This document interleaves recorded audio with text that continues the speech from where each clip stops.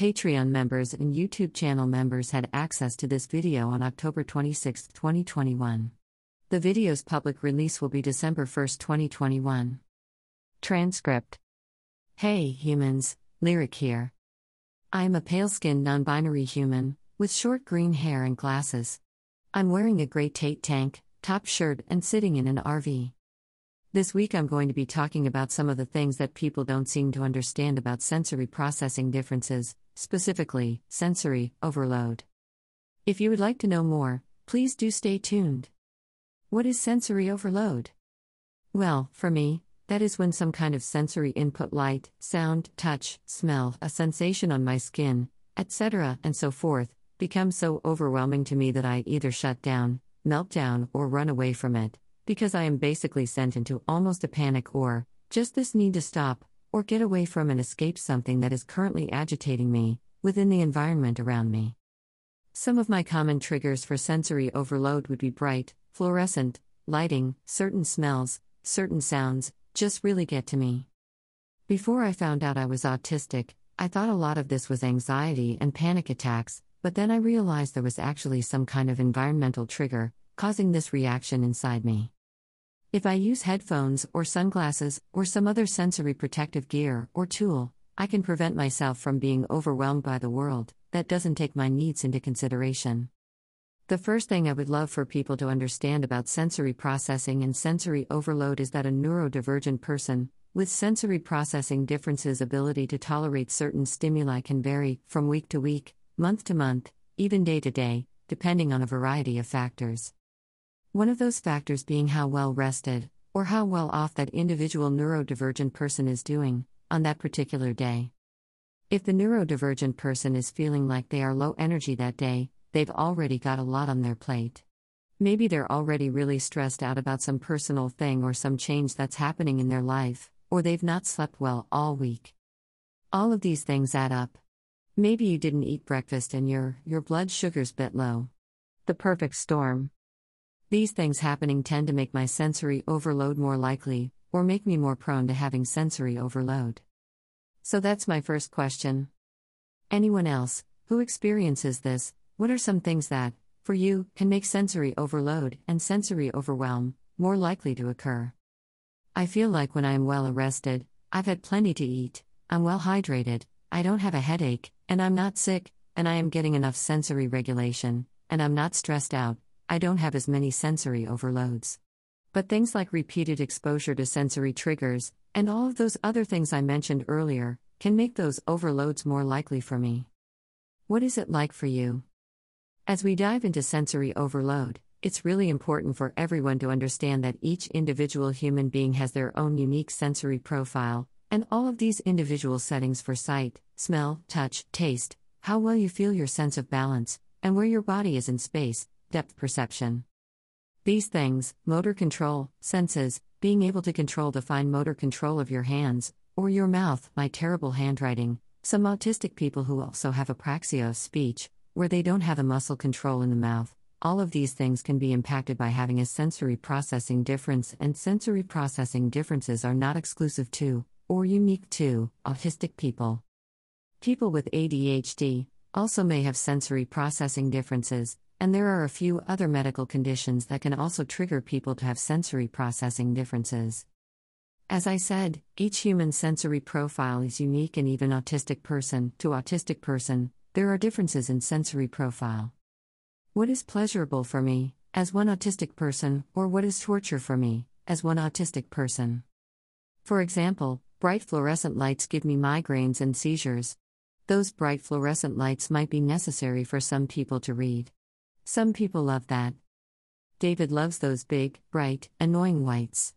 I also can't stand being cold, and David gets hot easier.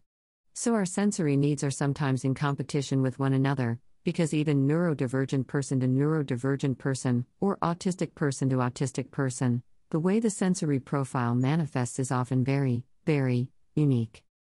There are also levels and types to sensory overload. There are steps, sometimes in the process to getting overloaded, where I start to feel a bit overloaded, and the lights seem a bit loud and everything is a bit intense. I am on the way to a more intense, Complete overload, where I may shut down, cry, or run out of a room very quickly. When it gets to the point where, eventually, like a volcano building up steam and pressure, something's got to give, and I've got to remove myself, or I who crash and burn. Some sensory overload, actually, can be quite pleasant. There are pleasant types of overload. A lot of intentional stimming I do with lights. I'm light sensitive, but when I can control, the little colored light toys and LED Christmas lights when I control the way the light's present, because blinking and strobing is a problem for me, but like fading, and slower motion, and certain hues of lights are okay. When I have more control of that, it can be a pleasant kind of overload. Listening to music, or ASMR, as ASMR? I'm probably said that wrong. I don't know. I don't know what I'm doing, listening to those things, those clicky noises that people make with their mouths. If those give you the brain tingles, intentionally seeking that out, it's a little bit of an overload, but it's like, ooh, it's an overload I like. There are some other things you might could think about and name. I challenge you to name some pleasant types of sensory overload in the comment below, that you would intentionally seek out, autistic people. I'll let you get creative. I'm not just going to name all of mine, but I'd love to know. That's the thing, is this sensory overload, there is nuance to it. There is complexity, but I think neurotypicals don't understand. My sensory profile, and my sensory processing differences, are a pain in the butt, sometimes. Mostly because of how modern society is set up. I spend a lot of my time RV being in the woods, away from the modern world, and people, and everything in it, because it is soothing to my overworked senses. Neurotypicals don't seem to understand that, even though it is difficult, I would never trade the way my brain processes sensory information, because that would be giving up the way I feel music in every part of my body, and the way I see things, and visually process in my head, and the way looking at those flip motion, sand toys, or other fun stim toys makes me feel. I love that stuff. I don't want to give it up.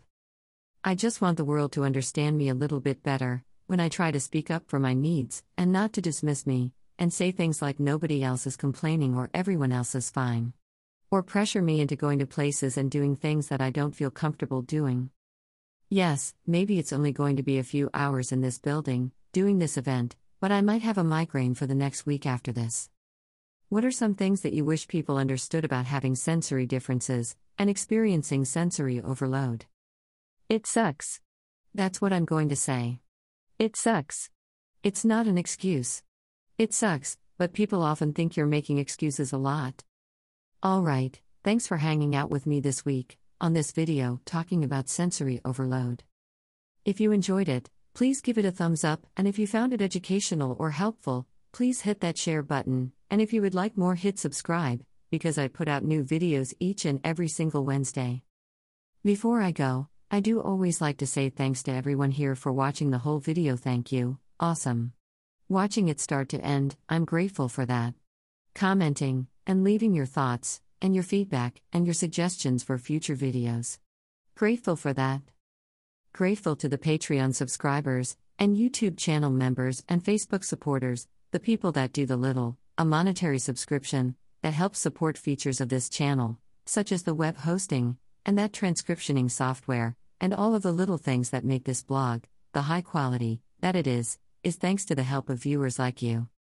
So gratitude is very important to me that I show that to you, because this blog really wouldn't be possible without the help of viewers. I'm so grateful for all of you, who are here today.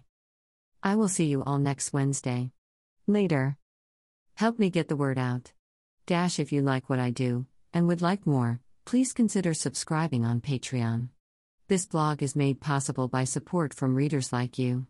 Sharing my content is also equally helpful. With gratitude. Lyric.